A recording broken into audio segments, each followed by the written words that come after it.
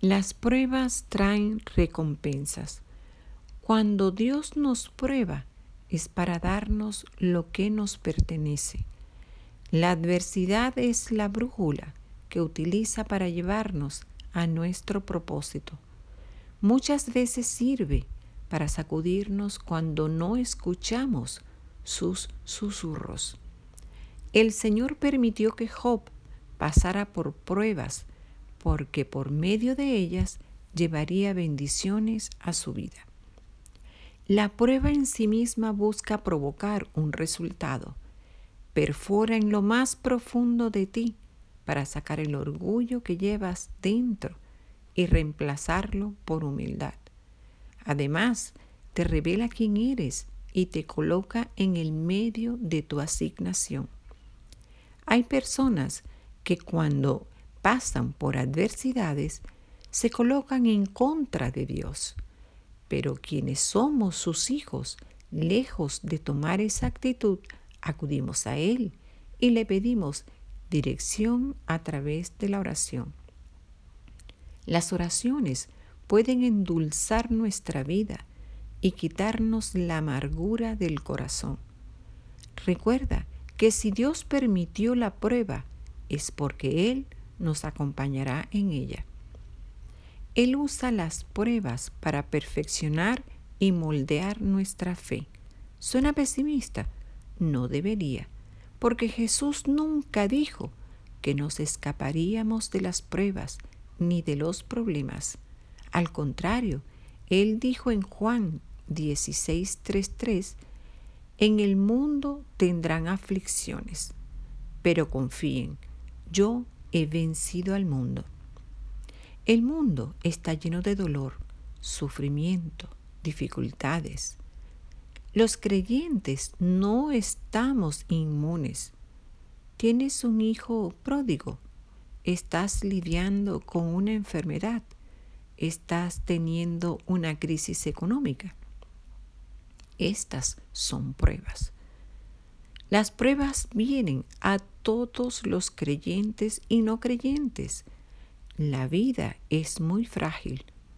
Un minuto, todo está yendo de maravilla. No hay obstáculos en nuestro camino. Estamos llenos de esperanza y confianza. Y al minuto siguiente, estamos sumergidos en una prueba. A veces, cuando pasamos por pruebas, tenemos la tendencia a pensar que Dios está molesto con nosotros. En algunos casos, nuestras dificultades son el resultado de nuestro pecado. Sin embargo, hay pruebas que vienen sin ninguna razón aparente. Por ello, pensamos que Dios está molesto con nosotros. Nos está castigando, sin tomar en cuenta que Dios es un Dios de amor. Él no castiga, posiblemente corrija.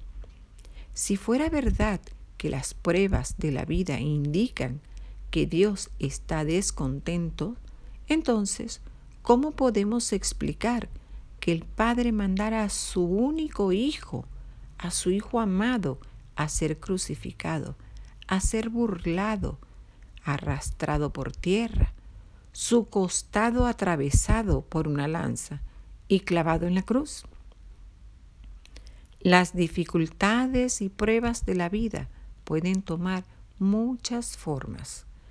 Para algunos puede ser una relación que se ha distanciado, o un problema económico, o una enfermedad, o una discapacidad repentina, o la muerte de un ser querido. Para otros, las pruebas pueden tomar forma de burla o hasta la persecución por su fe. Es natural no querer pasar por ninguna clase de pruebas. Todos quisiéramos tener una vida libre de problemas y poder vivir en paz y serenidad todos los días de nuestra vida. Pero la vida no es así. Y todos sabemos que nuestra situación puede cambiar de la noche a la mañana.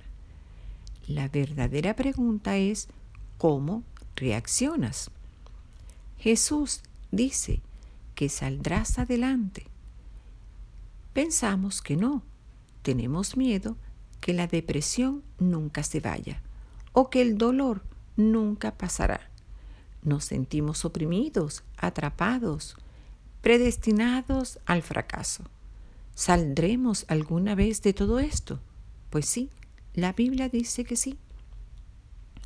Isaías 43, 2, 3 dice: cuando pases por las aguas, yo estaré contigo. Cuando cruces los ríos, no te anegarán. Cuando pases por el fuego, no te quemarás, ni las llamas arderán en ti. Yo soy el Señor, tu Dios. Yo soy tu Salvador. Dios respondió tu oración desde el primer día. Así que despreocúpate, porque el cielo enviará la respuesta pronto. El Señor te preparará en lo secreto para que seas recompensado públicamente. Y aunque en el camino al palacio te encuentres con Goliat, no temas, porque es necesario para el cumplimiento de tu asignación. Aunque tu obediencia te lleve en medio de la prueba, confía que es temporal y que tu propósito es eterno. Lo que el Señor tiene contigo no lo detendrá nadie. Santiago 1, 2, 3 dice: hermanos míos, tened por sumo gozo cuando os halléis en diversas pruebas, sabiendo que la prueba de vuestra fe produce paciencia. Así como Dios envió el ángel a Daniel, así lo hace contigo en este día. Daniel 10, 12, 14 dice: y el ángel me dijo: Daniel, no tengas miedo. Dios escuchó tus oraciones desde el primer día. Así Dios ha escuchado tu oración desde el primer día. El creyente de fe viva puede pasar las pruebas con gozo, porque pone su vista en las recompensas gloriosas que reciben los que perseveran en medio de las pruebas.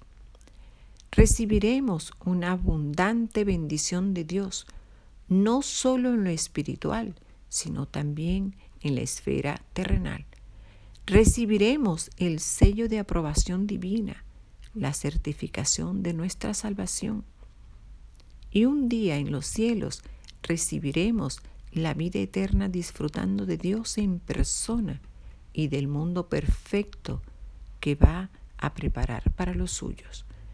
Salmos 27, 13, 14 dice: hubiera yo desmayado si no creyese que veré la bondad de Jehová en la tierra de los vivientes. Aguarda a Jehová, esfuérzate y valiéntese tu corazón.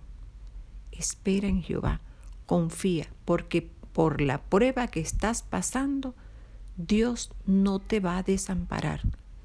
Y es una prueba que te lleva a las recompensas en su amor, en su gloria, en su verdad y en su amor. Bendiciones.